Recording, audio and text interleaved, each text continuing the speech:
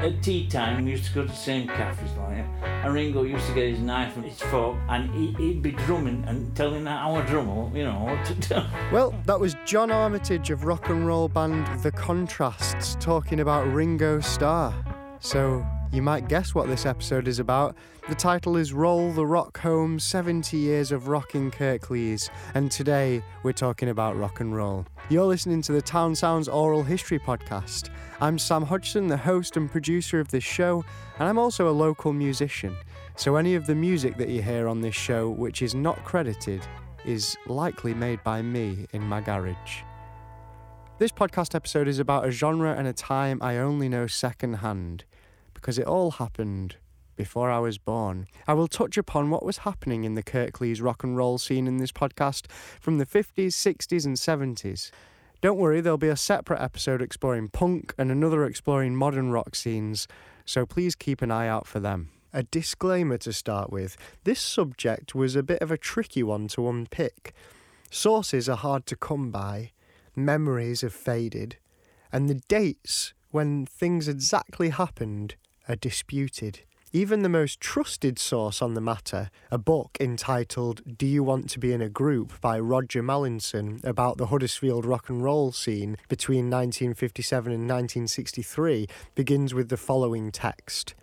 How was it, I asked Paul, that in 1957 we managed to persuade people to pay good money to watch us perform crap music in public when we had no visible talent, equipment or transport? After we had scratched our heads for several pints, it became clear that neither of us could remember the answer.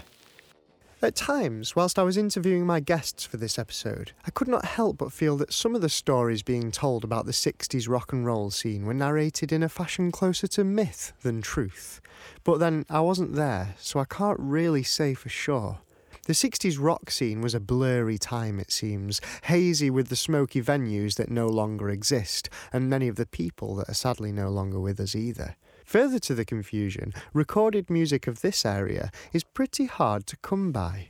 For this episode then, I needed some help. In fact, I needed quite a lot of help. Our speakers for this episode today then are Colin Binns, i.e. Mark Fender of Mark Fender and the Trackers, Graham and Paul Rushworth of Denny and the Witchdoctors, John Phillips of Jab Jab and Rok Star, John Armitage of The Contrasts, and Roy Noel of Bob Adams and the Limits. And to fill in some of the gaps, we'll also hear from long-time washboard player Gordon Wood, local music enthusiast and radio host Laurie Stead, and Peter Philpot, brother to Graham Philpot, who performed with 60s rock band Creed. Here's Colin Binns to start us off.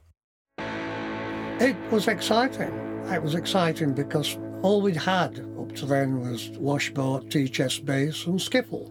It dramatically changed with the advent of rock and roll and amplification. In this episode then, I will work as chronologically as I can through the foggy history of Kirklees rock and roll. Through speaking to my guests, I'll uncover what was happening at the birth of this genre. We'll hear some local music, and we're also going to hear a clip from the Beatles, recorded in Huddersfield in 1963, and as far as I'm aware, it's not been heard since. What do I do? What does he do? Well, I tell you what George does. He goes to the pictures. I go to the pictures. Reads Tolstoy. I read Telstar. And play records and play the banjo. Beethoven's poems.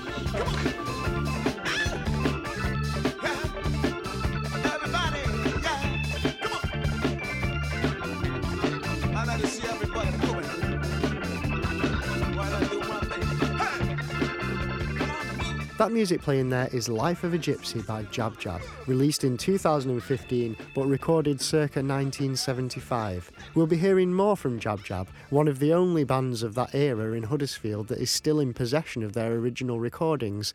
However, we have some history to get through before we arrive at Jab Jab, who weren't formed until 1970-ish. 3 of the bands on our list today were formed in 1958. This was an exciting time. These were the primal years of UK rock and roll. When we started our group, because we never called them bands in those days, when we started our group in 1958, we were the very first band to have anything like an electric bass guitar. I met Cliff Richard and the Drifters, as they were then, before they changed the name to the Shadows. And Jet Harris, who was the bass player in the Drifters, said, wow, we thought we were the only band to have a bass guitar. I didn't tell him, of course, that we'd taken a normal electric guitar, bought bass strings and modified it, because you couldn't buy an electric bass guitar very easily in those days, but you could buy the strings for some unaccountable reasons. We got the strings first. It sounded okay. In hindsight, it probably didn't. However, because everything was so new and so exciting, many other people who thought about starting a group up said, wow, what a sound, we want to be like you. And then we decided that we really do need an amplifier, because even the bass player didn't have an amplifier, so he got bass strings on an electric guitar which we didn't have an amplifier for, and so it didn't really sound right. So we ordered this amplifier, a Burns wheel, and it took 2 months to arrive from wherever we'd ordered it from. And we plugged 3 guitars and a microphone into one amplifier, and the sound was utterly appalling. However, we played at a place above Burton's in Huddersfield, and the guy who ran it was a guy called Denny, who then formed his band Denny and the Witchdoctors, having seen us. He played congas and bongos, and when he'd heard this appalling sound that we made through this early amplifier, he said, wow, that's technology. I'm going to form a band myself. And so I went on. And this is how the scene started in Huddersfield. And we were the first proper band. The band Colin is talking about there is Mark Fender and the Trackers. Like many bands, the lineup changed quite a bit. They had a number of musicians play with them over the years, including Dave Rocky Tyus, who is still a professional drummer, and Steve Noon, who now owns Eagle Music, which is an instrument shop in Armitage Bridge. The band went through several iterations that took them in slightly altering directions. Their final lineup was half rock and roll band, half show band. Colin says, we were never really a conventional group. So we were quite unique, I think. We used to leave Steve on stage playing Bach's 147, Jesu, Joy of Man's Desiring, and Spanish guitar with a mic stuck up its flute, while we went down the pub. And it was a great, great time. And we very rarely rehearsed. Colin talks fondly, but in a little bit of shock, as if he can't quite believe it himself, about the band's rehearsals, in that they didn't happen. I don't think they happened. Colin doesn't remember rehearsing with the band. The band would just agree on a tune to play, decide the key, talk about it a little bit, and then just go and play it at the next gig. In the same year Mark Fender and the Trackers were formed, so was another band on the scene, Bob Adams and the Limits. There's a theme here with the names: Mark Fender and the Trackers, Bob Adams and the Limits, Denny and the Witchdoctors, and some others in the area include Del Barry and the Downbeats, Billy Silver and the Lawmen, Roy Lane and the Denvers, Bobby Day and the Starlights, and Phil Plant and the Planets. But the Limits came from a very different tradition.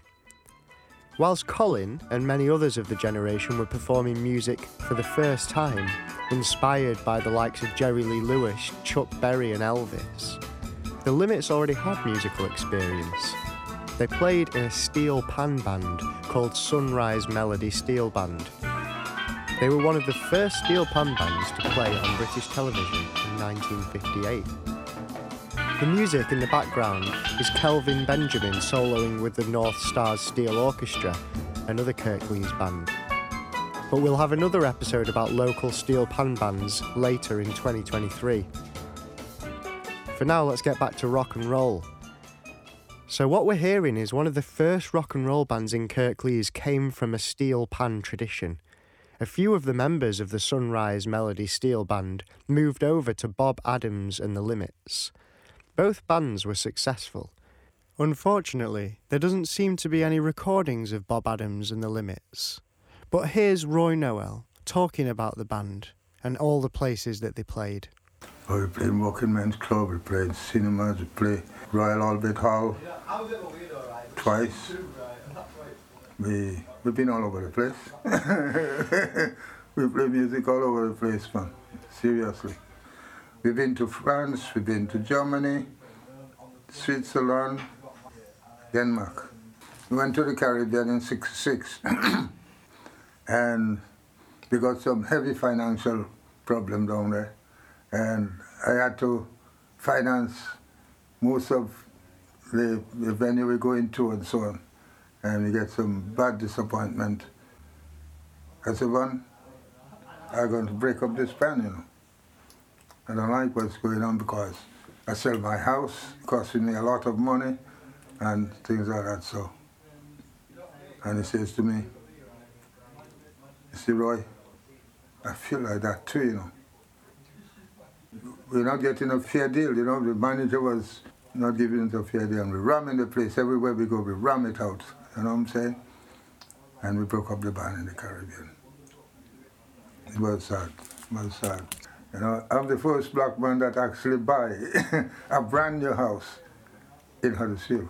Even the most enjoyable times in the lives of musicians are not without their difficulties. One of the difficulties that most bands don't have to endure in this day and age used to be, as Colin touched upon before, just getting hold of some instruments to play. This is Graham Rushworth. I was invited to Mike Bamford's house in Longroy Bridge. His father opened the door and said, "Are you coming about band, lad?" I said, "Aye." Away you go upstairs into the attic. Michael's up there, and he'd got some sort of a guitar and tuned into a radiogram, which were big in those days. They had a big speaker in them, but not many houses could afford them. And he'd got it wired in to the amp, and he had to sit down on the floor playing this, bang, bang. I'll never forget it. Got a cymbal together from somewhere, and a snare drum, which was an old military snare drum. It wasn't a snare really, it sounded like a tom-tom, and some sticks from somewhere. That started it. You couldn't buy an electric guitar. Graham and his brother Paul played in a band called Denny and the Witchdoctors, who were a shocking sight. They used to perform in leopard skin jackets and wear face masks. And whilst British rock and roll was coming in part from the likes of famous lead American frontmen, there was another influence bursting from the black and white sets beaming from the living rooms. We mentioned before, Lonnie Donegan was really the first person. And if you ask any famous guitarist, how did you start? I've read so many biographies. Lonnie Donegan started it. I mean, we'd never seen anything like it, literally. It was completely new. Nothing to link to the past at all. But to do what he did, it was called skiffle. T-chest bass. He didn't have a bass guitar, but wooden T-chest with a broom pole handle on it and a bit of string attached to it, playing it like a double bass. And a washboard, a washing board, was something a fella would be playing it with thimbles on his hands. And that was the basis of your skiffle group. And the runs of these popped up. Let's listen to some washboard and T-chest bass then. This is a blues song actually, 1 Hour Mama by Porter Granger, performed here by Huddersfield band Hokum, who in 2023 have been playing together for 30 years.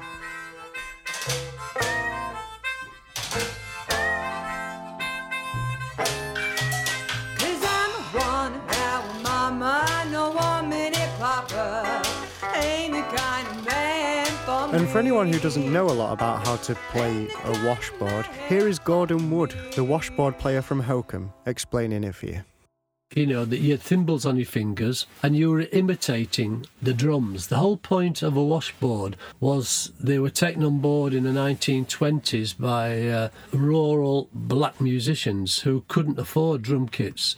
And washboard was a substitute for the drums in those days. And you used to have cowbells and wood blocks and cymbals, and so I developed a kit much like a drum kit.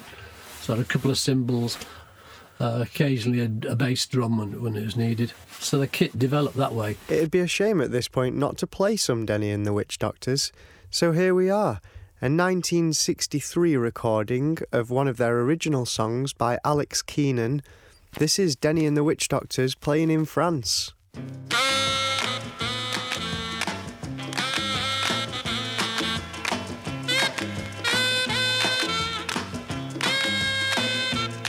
Come on and dance, it will make you feel so good. Come on and dance, I am sure that it's the mood. Won't you come try to surf with me? See how good you can really be. Won't you dance, won't you dance, won't you dance, won't you dance with me? This was the early 60s, and most bands in Kirklees, and in fact around the country, were playing cover versions as opposed to their own songs. Hence, the song we've just heard is one of the only recordings of Denny and the Witchdoctors that we're permitted to use on this podcast. But there was at least one band on the Kirklees scene who were creating success with their own music. This is The Contrasts with I Can't Get You Out of My Mind and their frontman, John Armitage. I can't get you out of my mind, no, no, no, no, not me. I can't get you out of my mind. I see your face in every place. I can't get you out of my mind. If the Beatles can write the stuff, we can write them. And I worked on it, and I sat in a room outside with me acoustic guitar. I kept working on it, and I wrote a few more numbers, and Bill, he was good at lyrics with Bill. It was going down very well, but we had a letter from George Martin asking us to send a few of his material down, which we did. We were the first group to play in the bars, because when we got down to Pwllheli, Mr. Johnson that approached us, he said, I want you to put your violins and your cellos in the room at the side of the stage, which was a big Venetian bar. It had a revolving bar. It was huge. We said, we don't have instruments like that, you know. And what do you have, he says? Guitars. Oh, he had a fit. We went down very well. The Bill John was just talking about was actually Bill Forbes, who was singing lead on the vocal on the recording we've just heard. The Contrasts were signed to EMI, and they recorded their songs at the famous Abbey Road. Here's John again talking about his experience at the legendary recording studio. He recorded you as a group, all playing together. So he didn't separate you. And there were only a 2-track machine. And I said to George, I said, where do you get your echo from? Oh, he says, we've got a long tiled room. He says, with a mic at one end and a speaker at other. George put the piano on. I thought it was absolutely wonderful. No snobbery whatsoever. He made us feel so welcome, you know. Well, we bring everything together now, because the most famous band that recorded at Abbey Road, and the band that got George Martin famous, and a band that came from skiffle was, of course, the Beatles. And everyone has something to say about the Beatles. Here's Roy Noel again, who had a personal relationship with the band. When we met the Beatles, we ended up in the same venue, playing at the same place. They wasn't professional yet, you know, and I was intrigued by their band, you know. And so they was with us, you know what I'm saying? They were nice guys, and they're really nice guys. Mm-hmm. In fact, when we were together and we're chatting like me and you chatting on and going on, you would not think there was wise guys that sit down there talking with us. We were talking the same language, and we're thinking the same things, you know what I'm saying? Yeah, and they were very nice guys, yeah. We played with them twice. And here is local radio presenter and producer Laurie Stead, who met the Beatles when they came to Huddersfield. He still holds archives of interviews that took place with famous bands of that era in Huddersfield. However, I have one or two, yes. The only trouble is that in those days, you recorded on reel-to-reel. You take this small suitcase with you. And reel-to-reel deteriorate over the years, and it wears away. So I've lost quite a lot of those. And also, in the very early days of going out interviewing, hospital radio, plus the individuals in it, myself included, had very little money. So we used to record over the top of these tapes. It strikes me then that reel-to-reel is a bit like memory, in that slowly and over time it fades away. Laurie Stead, who still has a vivid and exactifying memory, has lost the hard copies of many wonderful interviews over the years in this way. most noticeably his interview with the Rolling Stones. He still kicks himself for that one. However, he's got interviews with Dusty Springfield, the Hollies, the Animals. A lot of it has never been heard again. These are completely unique, largely unheard recordings, and a wealth of content lies within them. There is some good news then. But the one I have kept, and I've got it all, and I've transferred it to CD, is when the Beatles came to Huddersfield. Well, I'm standing at the moment outside the ABC Cinema in Market Street. The time looking at the clock across the road is 5 minutes past 11 in the evening. Outside the ABC, there's thousands of people around. Now, Susan, why are you and everyone, why are you all here? We're all queuing to get tickets for the Beatles. It was quite a scene on the night of the Beatles' appearance. The police had obviously gone to great lengths to organise the queues in order that no one would be crushed. Crash barriers had been erected all around the theatre and down the centre of Market Street. All around were policemen and St John's ambulance men. And to add to all the excitement, the fire brigade arrived. Now, if you had been at the ABC on Friday evening, this is what you would have heard when the Beatles were on stage.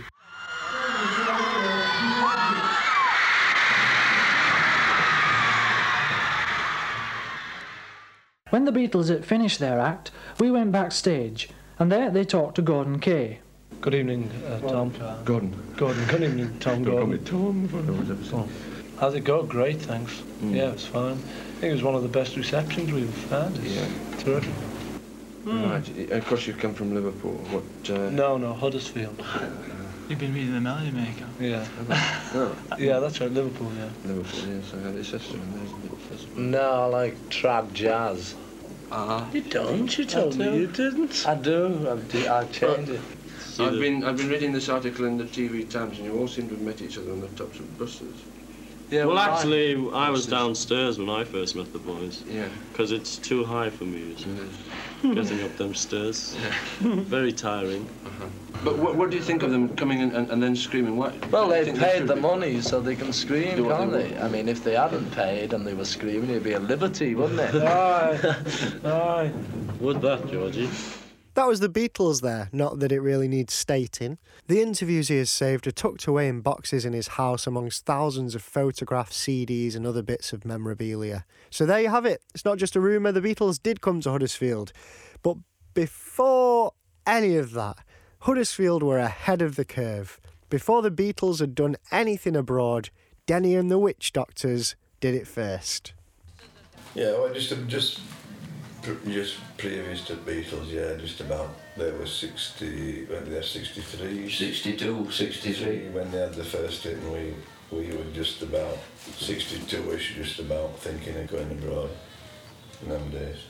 Just out of the blue it came. It was not special. One of the agents who used to work for over in Doncaster just happened to ask Dennis one day, do you fancy going working abroad? Jumped at it, did Dennis. And he just asked everybody, says, how do you think about going abroad? Work at American bases. So, yeah, off we went. Every base had clubs. They had GI clubs, which are ordinary army bloke. They had officers' clubs, and they all had different entertainment in, of some sort. And that's the way, and we played in GI's clubs, in basic clubs, a month at a time on each base, every night. Apart from one at the end of the month, which was they called 10 cents night, when it was the Monday before payday, when everything behind bar in clubs were 10 cents a drink. These days there wouldn't really be a venue big enough for a band like the Beatles in Huddersfield proper. But 60s Kirklees was a very different place. Live music poured out of pubs and clubs, venues and theatres all around town, as Peter Philpot explains. Huddersfield were like that. You know, every pub had something on, you know. Pubs and clubs started having live bands, and working men's clubs always had live bands at the weekends all over Huddersfield. Some of the earlier clubs I remember were Johnny Marsden's, Top 10, Catacombs, Lord Jim's, Tahiti, Golden Girl, The Bin. Johnny's Nightclub in the Bistro, also owned Rosemary Lane Bistro, Huddersfield Hotel and the Boy and Barrel Pub. The Plaza Teen Club in Longroy Bridge. Well, it were an old cinema, I think it was, anyway, unless it were something to do with church. The Moody Blues played there, Pink Floyd played there, the Kinks played there. I think every band that were coming up into top league before they became famous played there. I remember Beatlemania hitting Huddersfield, the ABC Cinema. That was the host of the Beatles, the Rolling Stones, the Kinks, the Searchers, Dave Clark 5, Cilla Black, Gene Pitney. I interviewed Peter Philpot in the Northern Quarter live music bar in the centre of Huddersfield. It's a venue very close to my heart, and in fact I was the events manager there for 5 years. Peter spoke about one of the most famous live music clubs in Huddersfield at the time, still mentioned around town by many people now. Known by many for its famous folk acts, but with a strong link to rock and roll too, the Builders Club was on 2830 Wood Street, which is now home to the Northern Quarter. But the Builders Club has become legendary over the years, even mythical. Who knows what was true and what's not? It's said that the bands that played there include Thin Lizzy, Judas Priest, Medicine Head, Lindisfarne, Wishbone Ash and Mark Bolan. I've heard lots of tales about the Builders Club, many that directly contradict each other.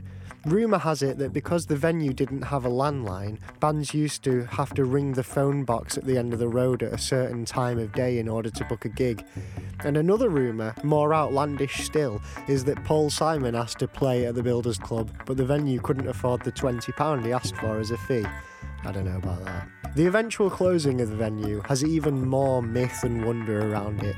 Sources say that the police were trying to close it for years. Marijuana smoke billowed out from the doors, and 60s hippies dropped out and danced the nights away to loud rock and roll. It's told that the police eventually caught the venue out, but on a technicality. The venue was only supposed to serve beer to members, and only members could play the one-armed bandit. But one stormy night in the middle of winter, or perhaps a sunny afternoon at the end of summer, an undercover policeman was served a beer without membership and then had 8 rounds on the slot machine. Or was it 12 rounds? Depends who you ask. And that was that. The venue was closed, or so the story goes. What really happened? Who knows? The venue closed in 1974, by which time there was a new band on the scene.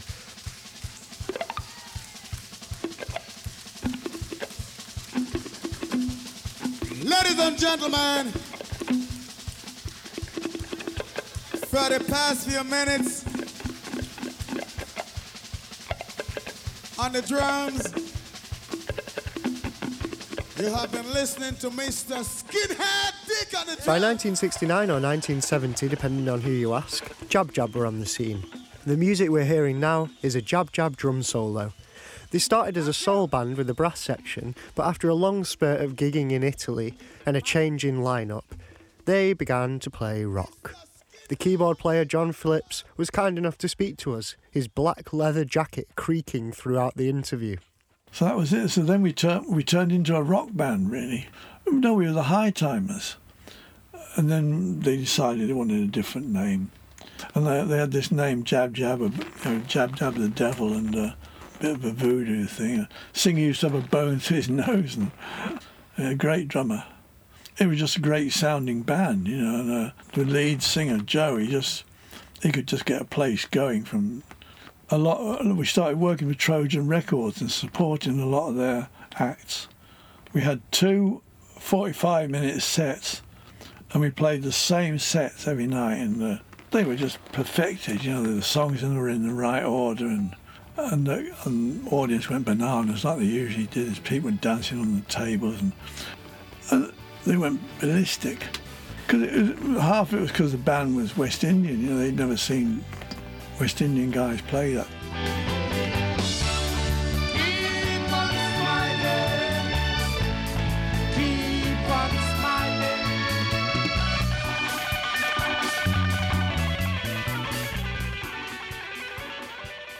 That's Jab Jab again, with Hoping to See the Sunrise. John Phillips was the keyboard player in Jab Jab, and then he went on to create his own music under the name Rok Star. Around 1974, Jab Jab took another musical turn. Moving away from rock, they began performing music that was rooted in the Caribbean, soca, reggae and calypso. By this time, many of the venues had closed or changed direction. The members of local rock bands got new commitments. Families and jobs took over. New music was becoming popular. Disco, glam rock, synth pop emerged. Solo artists could now do more intricate things and charged the clubs a smaller fee than a full band. DJs were spinning floor fillers and mixing twin turntables in ways never heard before. And rock and roll in Huddersfield made way for the future. So I wanted to get an electronic drummer, move into electronic music, get electronic drums and new age or whatever was going then, because all that was coming in, you know, like orchestral manoeuvres and stuff. So then I moved into like that side of music really. Still rock music, but electronic. I used to play bits on my own, you know, like bits, and I used to DJ and then play some stuff on synthesizer and vocals and stuff, you know. Futurist club, new romantic sort of thing, you know. All that. People getting dressed up, hair was all up. And that went really well for about 6 months, and then they went bust because the guy running it was fiddling all the money and stuff. And so it goes. Music scenes like the waves of a great ocean bulge and swell into momentum, become so huge they foam and hiss and roar. They appear so massive that it seems nothing could ever stand in their way. No force on earth could ever end the power of such a mighty mass of water. And rock and roll did this.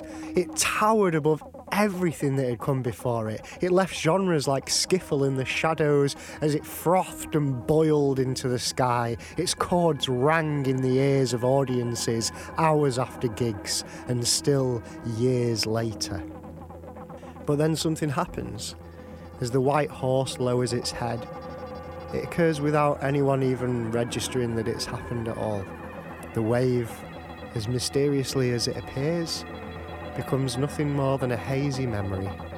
Either it crashes down into the shore, or peters out back into the sea, or somewhere along the way it kind of just becomes a different wave.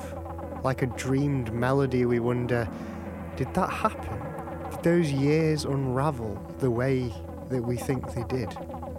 Was it 1957 or 58 that it started? I think his name was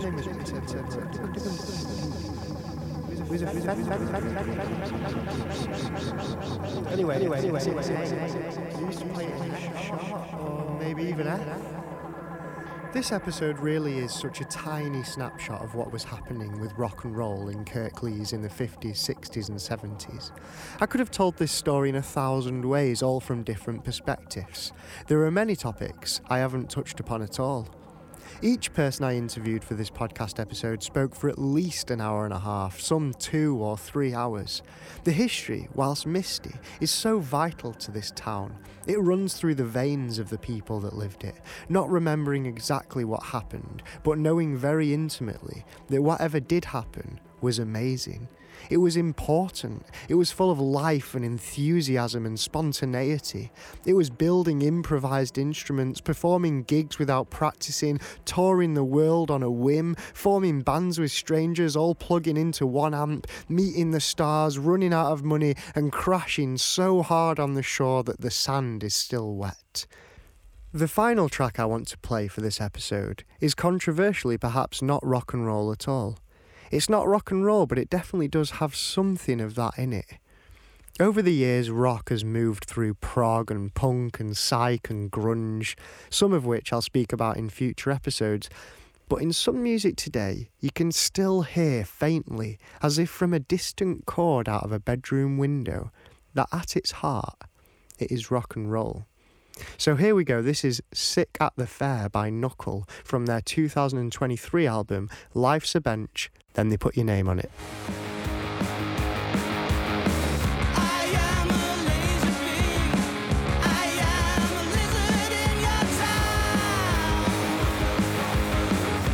am a Dodge car. I am a blizzard in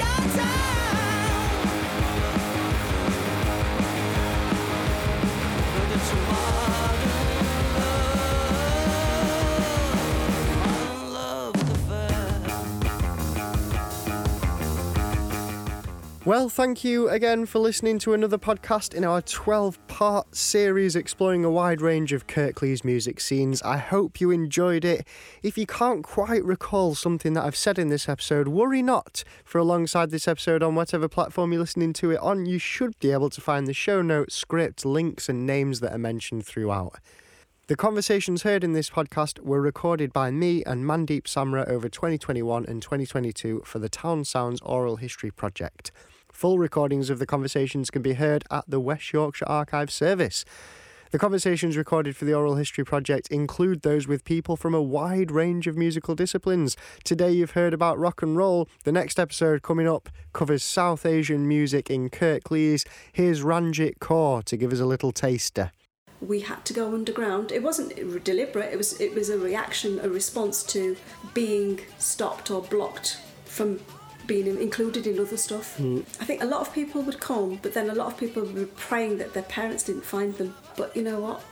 Sometimes you have to break barriers to get things done. You've been listening to the TOWNSOUNDS Oral History Podcast. This has been episode 3, Roll the Rock Home. We will be back with another episode in the very near future, so keep your eyes peeled on social media. Follow Let's Go Yorkshire and Sam H Song on Twitter, Facebook and Instagram. This was a Let's Go Yorkshire and Sam H Song production. The host and producer was Sam Hodgson. The podcast has been supported by Kirklees Council, Kirklees Year of Music 2023 and the National Lottery Heritage Fund. TOWNSOUNDS explores the musical histories of Kirklees to uncover untold stories through the voices of local people living musical lives. For more information on this podcast, please visit musicinkirklees.co.uk.